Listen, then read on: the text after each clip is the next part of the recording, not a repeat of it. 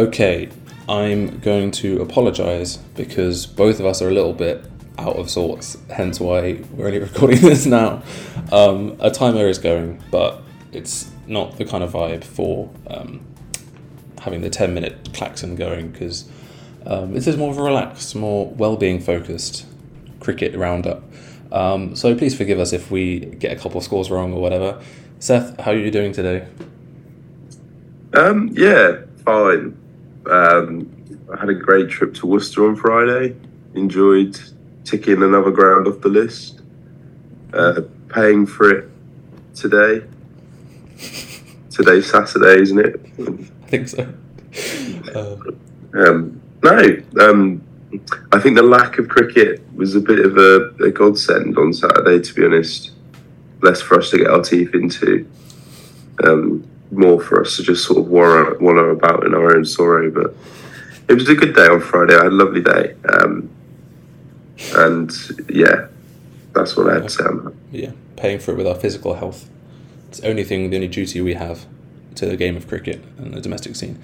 But we are not going to, as Seth mentioned, we're not going to wallow in our own self-pity, as my phone goes, which is very bad form. We're going to do our best to go over the results of day 3, where there were results. But given that we are sort of under the pump and we think it's Saturday today, it may not necessarily be accurate, so do forgive us, but it will give you an overview in any case. So, close of play on day 3 of a very exciting, very important actually, which we'll come on to, Glamorgan-Yorkshire match-up in Headingley. Glamorgan finished their second innings 352 for 4, with Marnus Labuschagne on 170 not out. England fans, look away now. And they are now, excuse me, Yorkshire now need 484 runs to win at present. Obviously that wasn't an overnight score. Leicestershire and Derbyshire. Leicestershire currently trail Derbyshire by 222 runs. End of day 3, Derbyshire had 350 for 7 off their 97.2 overs. And then you go to Worcestershire, where there was... we chose the right day to go, didn't we, Seth? No play at all yesterday. Looked absolutely apocalyptic from the little bit of the stream that or the photos that I saw of that day. Which is good for us, because it means we didn't have to talk about the play that was there. We could just reminisce fondly about the other day. Looking now towards Essex versus Surrey. Essex lead by 109 runs over at Chelmsford, and they closed day 3 24 for none. Nick Brown and Alistair Cook making an assured start. Although, also, correct me if I'm wrong, but it was very, very little play yesterday. I think there was 6.4 overs in Chelmsford yesterday. You love to see it, you really do, as a tired cricket journalist. And then anyway, Northamptonshire, Somerset, we'll talk about Tom Kohler-Cadmore and then ridiculous stuff that he was doing later, but they finished day 3, Northants finished day 3 66 for 1, 29 out from Sam Whiteman, and then racing on through, because somehow I've already done 4 minutes, Lancashire, Nottinghamshire, day 3 ended Lancashire 219 for 4, and Lancashire now lead by 197 runs. And then Hampshire and Warwickshire lead by 158 runs at the start of day 4. Close of day 3 was completely inconsequential because there wasn't any play. We got there. Right. Let's start with... do you know what, Seth? Given that you're a bit under the weather, how about we start with wherever you... It's all yours. Where do you want to start talking about? Where do you feel like you want to start? Maybe this is because I've just read Sam Dalling's match report on the Cricketer about Somerset versus Northamptonshire, but maybe we should start down in Taunton. Seems the best place to start, given the weather situation throughout the country. And Taunton seemed to be essentially the only ground that got more or less a full day's playing.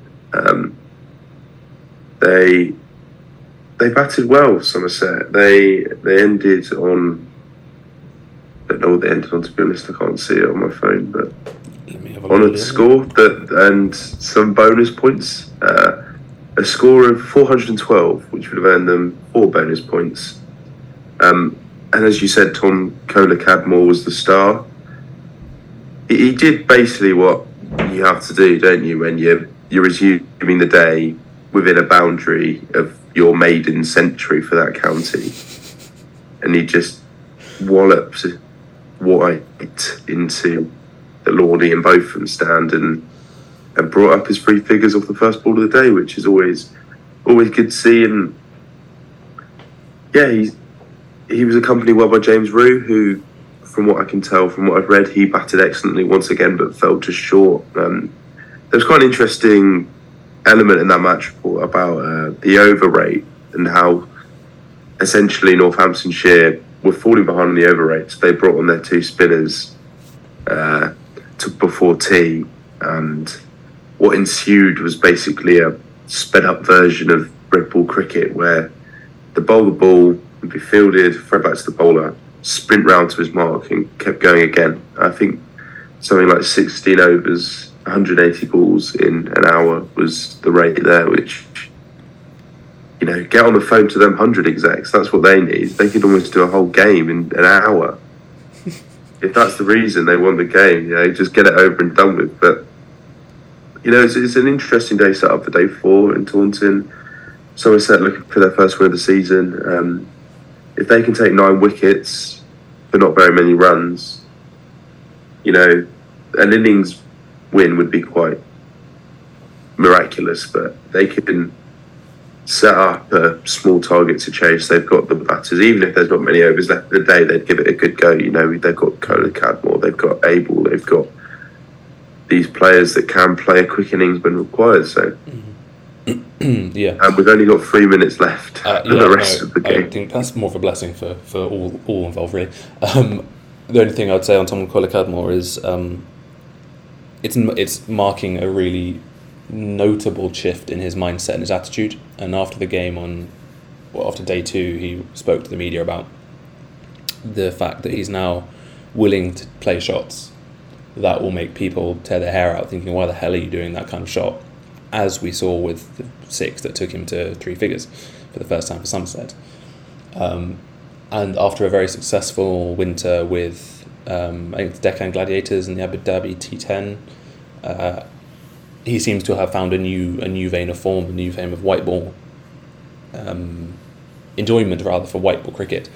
And actually, he's willing to take those risks now, and sort of comfortable in the knowledge that he'll probably make mistakes. But if he's going to, at least he'll have bashed out 40 or 50 in quick time, if that makes sense. And it seems to have liberated him a little bit, which is good. And speaking of liberation from the shackles of a poor run of form so far in the county championship, Miles Labuschagne, 117 not out in Glamorgan up at Headingley. It's Division 2 cricket. Does that take away, Seth, from the quality and how worried England fans should be that Labuschagne is scoring runs in England? Yes and no. That Yorkshire bowling attack obviously isn't of the standard that England's will be in that first Test match at Edgbaston in 7 weeks' time.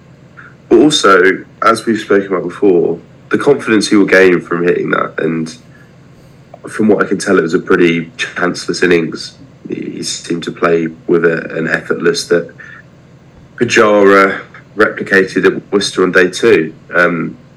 So I guess it doesn't matter if you've got Matthew Fisher and Ben Code at one end, or Ollie Robinson and Jimmy Anderson. If you're in the right mindset and you're playing well and you've got that form behind you, then yeah, England fans should be worried. I mean, England fans should be worried anyway. He's an incredible batter, and this innings just goes to further that.